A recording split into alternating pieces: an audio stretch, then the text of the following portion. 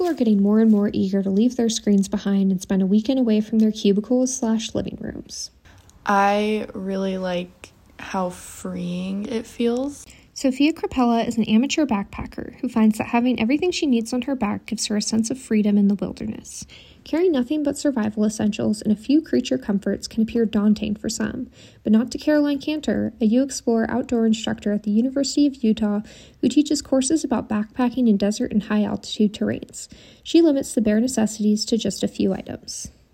There's a lot of essentials out there, including sleeping bag, sleeping pad, tent, water bottles, all of that. But like my favorite essentials are definitely a water tablet, socks, and a pair of sandals. There are several methods to supplying drinking water in the backcountry.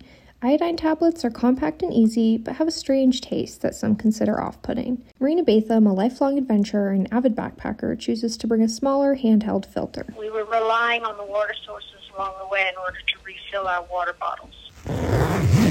When it comes to the backpack itself, customization is key. The leader amount typically depends on the length of the trip, but highly adaptable packs allow hikers to adjust the size to their needs. The bigger the leader, the better for me.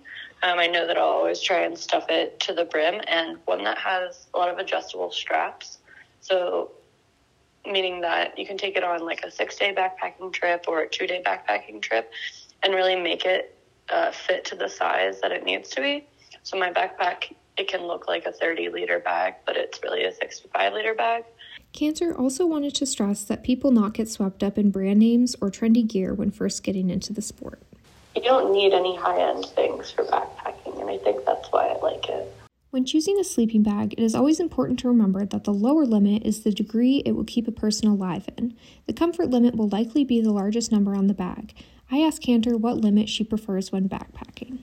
30-degree bag, so I find it to be really useful for all seasons, at least for the seasons that I put myself into. It's perfect for summer because you never get too hot in it. You can just unzip it. Spring and fall is also perfectly cozy. And then in the winter, or almost winter, I will just line it with a down blanket that I have instead. Sleeping pads are just as, if not more important than a sleeping bag, as they prevent the ground from stealing your body heat. Because you can put a lot of clothes on your body, but if you don't have something to insulate you against the ground, you're never going to be comfortable. And like there's ways to wrap yourself, but there's not a lot of ways to give you that insulating layer from ground to body. Next up, when choosing a tent, be strategic with the space inside by remembering that your gear will take up more room than you will. When accounting for your pad, sleeping bag, pack, boots, and various items you've taken out of your bag, you may be a little claustrophobic in a smaller tent. Personally, I prefer a 2-person tent for everything. Of course, unless I'm sleeping with more than one other person.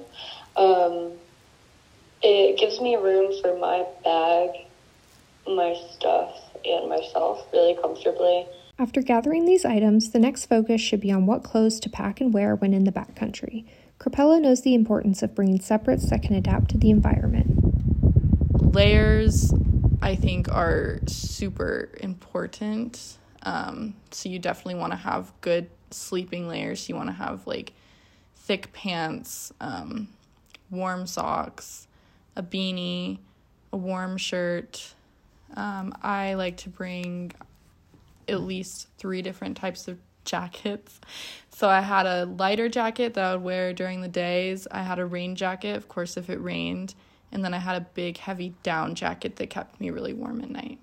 However, when you're carrying everything on your back, every pound counts. So bringing multiple outfits for a weekend outing might not be of high priority. I think it's more important to just use the space in your bag for like everything else, especially because you have to be so mindful of everything you're packing and how much space you have and also how heavy it's going to be. Hikers far and wide agreed that multiple pairs of socks are just too luxurious to leave behind. Even if it's summertime, I really enjoy just putting on like a dry, cozy pair of socks in the evening. The final crucial part of packing a pack is food. You can stuff all your goods into a dry sack or even a Ziploc bag. Although favorite meals vary between backpackers, they all share the same components: lightweight, calorie-dense, nutritious, and easy to make. Bringing a lightweight stove, like a pocket rocket, will assist in boiling water and other basic cooking with the help of propane and a small pot or pan. Cantor has an interesting take on backpacking pad thai. I think ramen packets plus a little bit of peanut butter and a little bit of hot sauce, if you bring that. It sounds kind of gross when I say it out loud, but it is one of my favorite meals while backpacking, because it's just hot and warm and just full of calories.